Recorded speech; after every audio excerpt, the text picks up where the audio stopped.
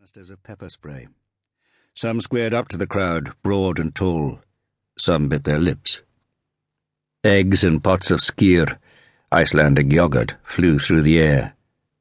Protesters dressed in black, their faces covered in balaclavas or scarves, ran at the police line. The crowd surged. Some people, many people, shouted for the protesters to leave the police alone. Others cheered them on. The police lines buckled. No, it wasn't just yogurt being thrown, it was flagstones as well. A policewoman fell to the ground, blood running down her face. Whistles blew. The black uniforms raised their canisters and squirted pepper spray into the throng. The crowd recoiled. Harper was sent reeling backwards and tripped over the man behind her. For a moment she thought she was going to be trampled. A boot crunched her leg.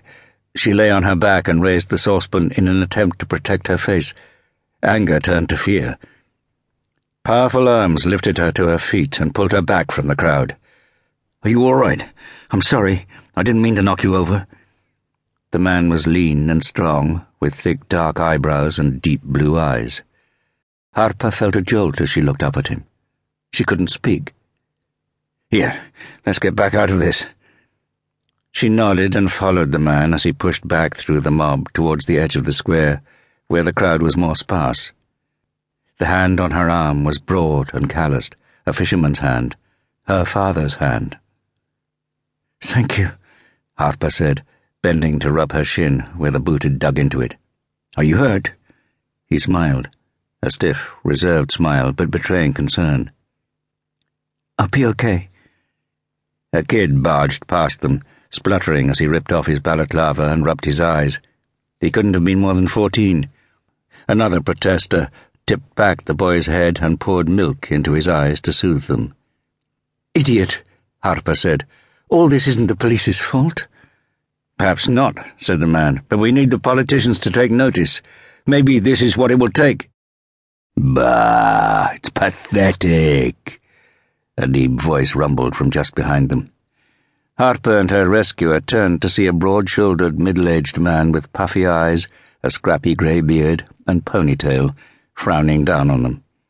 His stomach hung out over his jeans, and he was wearing a broad-brimmed leather hat. Harper thought she recognized him from somewhere, but she wasn't sure. "What do you mean?" said Harper. "Icelanders are pathetic. This is the time for a real revolution.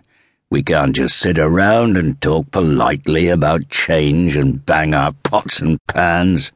The people need to take control. Now!" Harper's eyes widened as she listened. With the fisherman next to her fear was diminishing and the anger reappearing. He was right, damn it. He was right. "Aren't you Sindre?" the fisherman asked. "Sindre Paulson?" The man nodded. "I've read your book, Capital Rape." "And?" The big man raised his eyebrows. "I thought it was a bit extreme. No, I'm not so sure." The big man laughed. Now Harper knew where she had seen his face. He had been a punk rocker in the early 80s, a one-hit wonder, and had re-emerged 2 decades later as an Icelandic anarchist writer. "My name is Björn," the fisherman said, and held out his hand. Sindre shook it. "And you?" Sindre asked Harper. She could smell alcohol on his breath, and she recognized the look of interest in his eyes as he examined her. She might be an unemployed single mother in her late 30s, but men still liked what they saw, especially older men. "Harper," she said, glancing quickly at the man named Björn as she did so. He smiled. God, he was attractive. There was something about him, or maybe it was just something about her, the afterglow of letting out all that anger.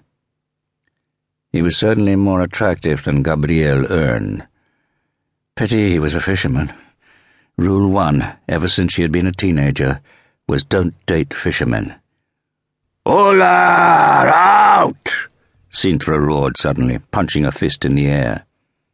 The big man was a magnificent sight, bellowing his lungs out, his ponytail bobbing. Harper glanced at Björn. "Hola! Out!" she shouted. Night fell. The protest intensified. The older protesters left, the proportion of demonstrators with their hoods up